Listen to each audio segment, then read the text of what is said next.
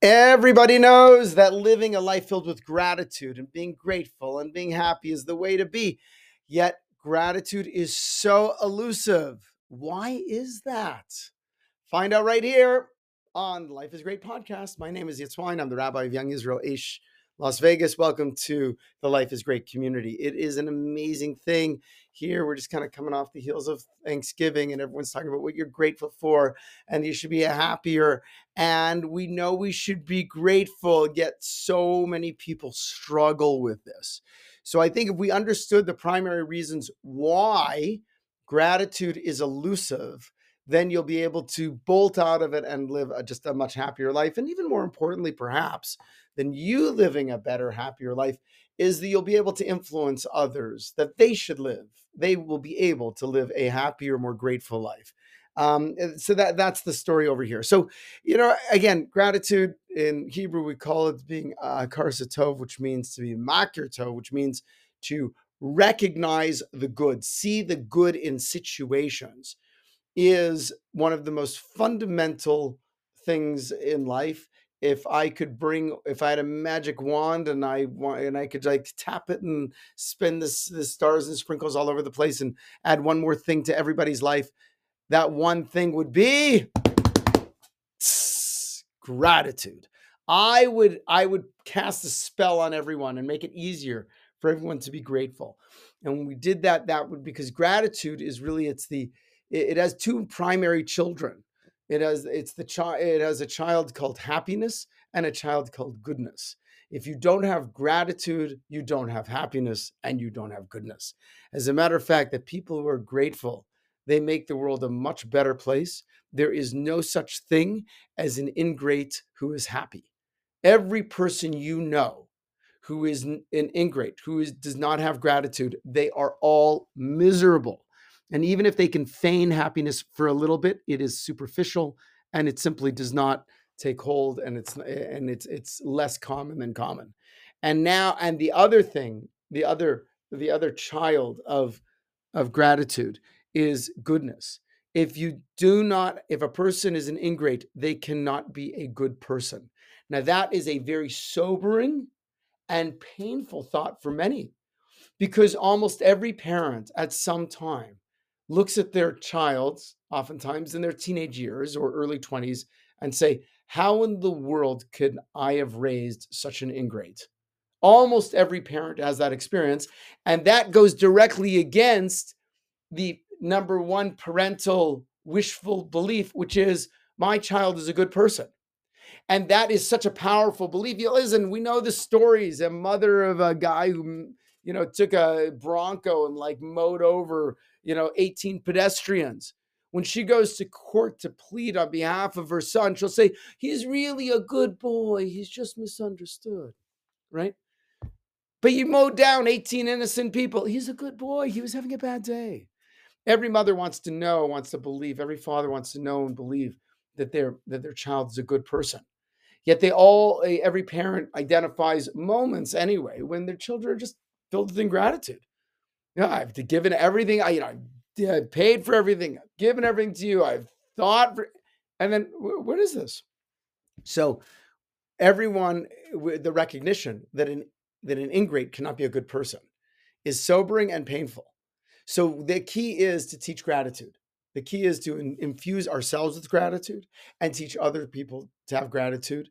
And then you'll have happier people and you'll have better people. But the question is, why is it so elusive, right? It's such an important thing. And so many people struggle with it. And even those people that know they should live happier and more grateful lives, even those people struggle with it too.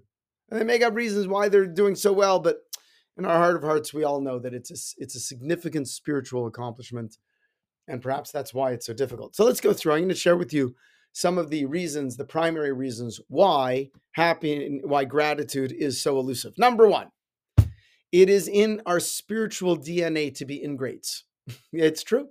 It goes all the way back to the story of Adam and Eden, even the Garden of Eden, right? Adam is there. God says, I created you and I placed you in Gan Eden, which literally means the garden of pleasure. God created man to live a pleasurable life, to be the recipient of all of the Almighty's goodness.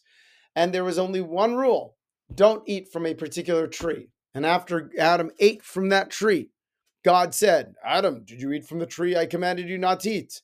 And what was Adam's response? It was the woman you gave me. She gave me the fruit, and then I ate it.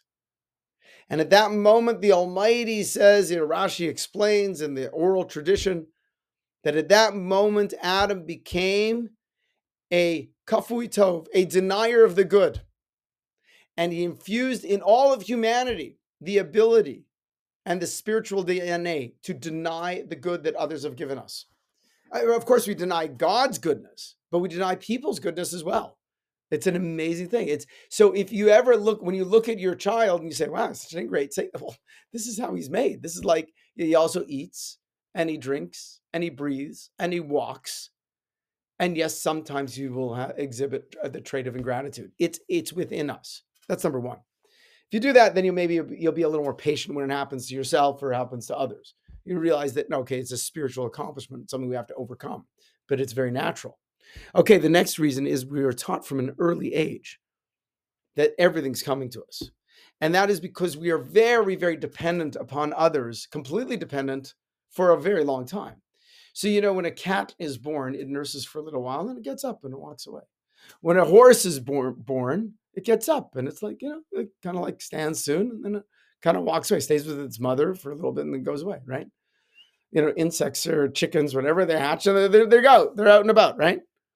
A child is born, and for years it is completely dependent upon its parents for everything. When is a Jewish child independent? Long after they graduate from medical school, right? That's the old joke. But what happens, in other words, the first, if you had a child 6 years old, 8 years old and left them alone, I mean, they would die pretty much, right? They wouldn't survive. They wouldn't figure out how to survive, right? So years and years and years, we are recipients of the love and kindness and caring of others. And then all of a sudden, when we're 8, 9, 10, or 12 years old, 15 years old, the parents say, why don't you say thank you? Where's the gratitude? We go from being receivers to all of a sudden it's expected of us to have gratitude, to be grateful, to be kind, and eventually to be givers. And that transition is a difficult transition. It's the transition of becoming an adult ultimately. But it doesn't happen so quickly. It happens in spurts. It happens suddenly. But because we're recipients for so long, we get used to the fact that everything should come. We should be recipients. The third reason is very often we train our children that ingratitude and complaining is rewarded. When a child is young and they cry, so then we know they're uncomfortable. Then you give them food. Then they realize, hey, all I got to do is cry. They don't know how to communicate. They don't know how to say, please, can I have a bottle? They don't know how to say, please, can I have a boob? They don't get that yet, right? So they cry, and then you say, okay, I'll take care of you. And then they learn, by that's a mode of communication. Right. And then when a person complains, they throw a tantrum and the parents give in. They say, I'm not going to give in to that. And then they're broken and they give into it. So the kid knows, okay, now I throw a tantrum. And very often, sometimes you meet people who are adults and they're very passive aggressive. Where does that come from? And as I like to say, very often when you see someone who's passive aggressive, they're way less passive and way more aggressive. But the thing is that a person has to recognize, where does that come from? That comes from years of training that I get what I want when I throw in like a comment like, I'm offended. Oh, you're offended. I'm so sorry. Okay, right. All I got to do is pretend to be offended. People will kowtow to me, right? It's an amazing thing. Play the victim role a little bit, which is the antithesis of gratitude, right? Be angry, which is the antithesis of gratitude. Complain, which is the antithesis of gratitude. And then all of a sudden people respond to me. And even though we'll have all sorts of great, expressions, you catch more bees with honey than with vinegar. People to live that way, you can get most everything you want as long as you help enough people get what they want. It's a great line. It's true. But you have to say it over and over and over and over and over and over and over again because we've had so many years of training that by complaining and getting angry and then throwing a tantrum, being passive aggressive, that's how we get what we want.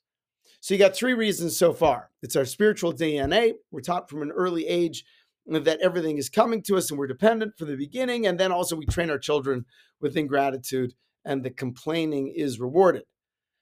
but on a few other reasons why the gratitude is elusive. One of them being that it is perhaps the most important and valuable spiritual accomplishment. Things that are valuable in this world are more difficult to come by. In other words, it's just not around. So, lefum schar agra, according to effort is the reward. It's so important to say thank you because it's difficult to say thank you. And it is such an important virtue to live with gratitude. So, therefore, there's going to be a natural resistance towards it because otherwise it wouldn't be really valued so much. The next reason is there's a lot of bad in the world. And the bad can be distracting from the good, and often it can overwhelm us. And then we focus on the bad. We're not supposed to, but it is very, very natural. It's very, very common. It's very common right now with this terrible war that's going on in Israel against Hamas. You see a person, how you doing? I see an Israeli, how you doing? Everything considered. What can you do? Their life is so beautiful. But yes, I'm not taking away from the bad that's happening in the world. I'm not going to take away. I'm not going to take away that people are sick and they're suffering. There's mental illness and there's alienation and there's loneliness. And there's divorces and there's sickness. I'm not taking away from any of that. But there's also a tremendous blessing that every one of us is going through right now. You have so many more blessings, even blessings that you can recognize the bad. But people allow themselves to get overwhelmed by the bad. And the last reason over here that I'm going to mention for now is that our souls want to be independent. We have a desire. Every person has a desire to be like God. I want to be like God. Well, God means I'm independent. But if I say thank you to somebody, what I'm really saying is I owe you something. The word for thank you in Hebrew is moda. Is todah. Todah means thank you. It comes from the word moda, means I admit. What do I mean? I admit that you helped me. I admit now that I owe you. And remember, like that's a real issue. Like people don't like to owe others. They don't like that. They feel uncomfortable. I owe you. I don't know. I don't want to owe anybody anything. That's why when people, some people, when they come over for dinner, they bring a bottle of wine because they want to contribute. They want to be part of the simcha, right? So they find a wine that the host likes or something like that, right? You invite with some flowers, scotch, whatever it is, okay? But some people, the reason they bring it is not because they want to be part of the celebration. They want to say, listen, I'm paying for my dinner. I don't owe you. It's like, no, I always brought more over than I took because I don't want to owe you. In other words, it's a payment form. It's which is not the right way to do it. I mean, that's not the right intention. I'm saying like, yeah, you come for dinner, bring something. You should do that. It's a nice thing to do. I always appreciate it. But again, not as a payment.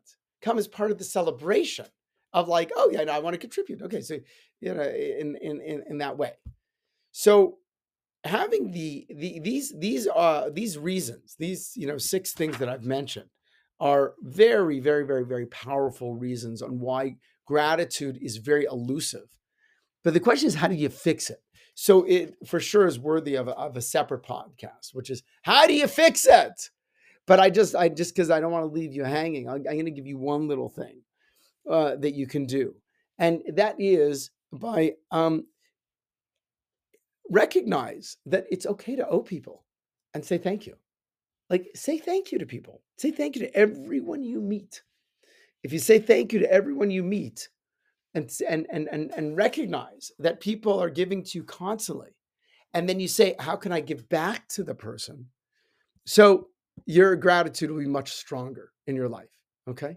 But the next coming up very soon, the next episode of Life is Great is going to be how to fix this problem. But at least now you know why gratitude is so elusive. So right now I want to introduce our very own Dana Rutherford, our producer, who has questions from you. Thank you, Rabbi Wine. Hi, everyone. All right, so we have 3 really good questions today. And the first says, I've been talking with a friend and she started making a gratitude journal. She says Hers has no structure, just blank pages. But if I wanted to make my own gratitude journal, what structure should I include in mine? Excellent. So, a gratitude journal is a marvelous tool to help bring this trait into your life. And this is how you should do it. The first day, you should write down 5 blessings, 5 things you're grateful for. You're grateful you have a mind. You're grateful you have legs. You're grateful you have a family. You're grateful that you can, that you have a personality. You're grateful that you're Jewish. Okay.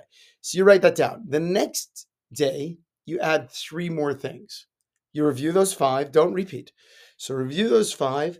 Then you bring on the next 3 things. Well, you know what? I'm basically pretty healthy. I have teeth. I have a job. The next day you review those first 8 and you add on another 3 things. You say, you know what? I have a gym membership. I have enough free time to, watch my Family Guy before I go to sleep at night. And I can, my best friend Charles is just always makes me laugh. Okay. Right. In other words, and you keep adding on 3 more every single day so that by the end of the month, you're going to get close to 100 blessings every month. Then you start over again from scratch. Okay. You start writing it from scratch. You're going to notice that they start off very, very broad and they're going to get more and more detailed, but you're forcing yourself to focus on the good. For those of you that have, young children, right. And they come home from school and they want to complain, right. Or you have parents that want to complain. The response is always, oh, I want to hear everything you have to say, but first tell me something good. Tell me 2 good things and then tell me all your complaints. Right? You got it. And by the way, that tempers the complaints when you think about that. So gratitude journal is a fantastic tool to have in your life. Excellent. All right, so the next question says, how do you foster gratitude with someone who constantly looks at the negative, whether it's at work, family, or personally? How do you work with someone like that if you have to see them every day? So again, it really is that same strategy that when they start complaining, stop them, say, I want to hear that, but first you got to tell me something good. It sounds like you're being obnoxious, but you're being way less obnoxious than spreading misery, right? And I think it is very, very important. Now, if you are very, very happy, you smile at them, you compliment them, and you find things to compliment and be good and be positive. One of 2 things happens in these cases. One is you just become so annoying to them because you're happy, they stay away from you, and they don't want to be around happy people. But the other thing is that you elevate them. You become their happiness pill. Which, if you're dealing with a person who's normally healthy, just a little negative, then you'll become their happiness pill. You become very, very beloved to them, and you actually will change them. Wow. And then the last one, how do you become grateful after being betrayed or heartbroken? So it really is all of the same thing. Yeah, one has to recognize the evilness of a complaint. It's very interesting when we look in the 4th book of the Torah in Bamidbar, Numbers, chapter 11, right at the beginning. It's a great story. It's how the Jews started complaining against God. And God, they just left Egypt, and God was bringing them in the land of Israel. And they traveled a long way in one day. They traveled 3 days journey in one way because God wants to get them the land of Israel quickly. And they start complaining that there's no fish. And it says in the Torah, it was Ra ba'azne Hashem. It was evil in the ears of Hashem. And you stop and say, well, the complaining was evil in the ears of Hashem. Like, why evil? I mean, most times people complain, it's like annoying, but I wouldn't say it's evil. But it is evil to complain, because when you're complaining, you are negating all of the good around you. So it really is a tremendous evilness to complain. You should really get that out of your system.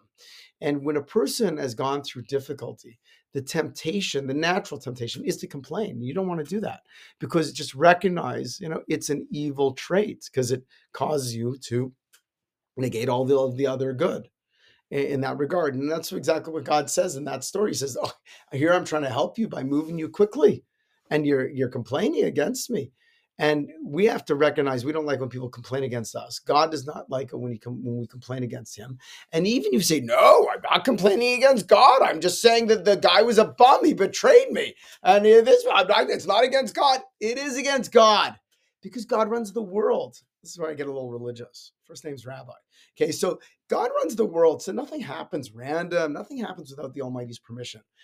If, God forbid, someone perpetrated an act of cruelty against you, That's horrible from them. But you know what? In the same way that you've got, if someone does an act of kindness for you, so you thank them and then you thank the Almighty, the same way, if something perpetrates an act of evilness against you, you've got to realize that you can't just be bitter at them. You've got to stop and say, Hashem, why did you send that to me? Why did you allow that to happen to me? Take the message and grow. All right, thank you, Dana. My name is Yitzwine. Thank you so much for being part of Life is Great. You are amazing. We'll see you soon. And next week, coming up soon, is going to be solutions that increase gratitude in your life.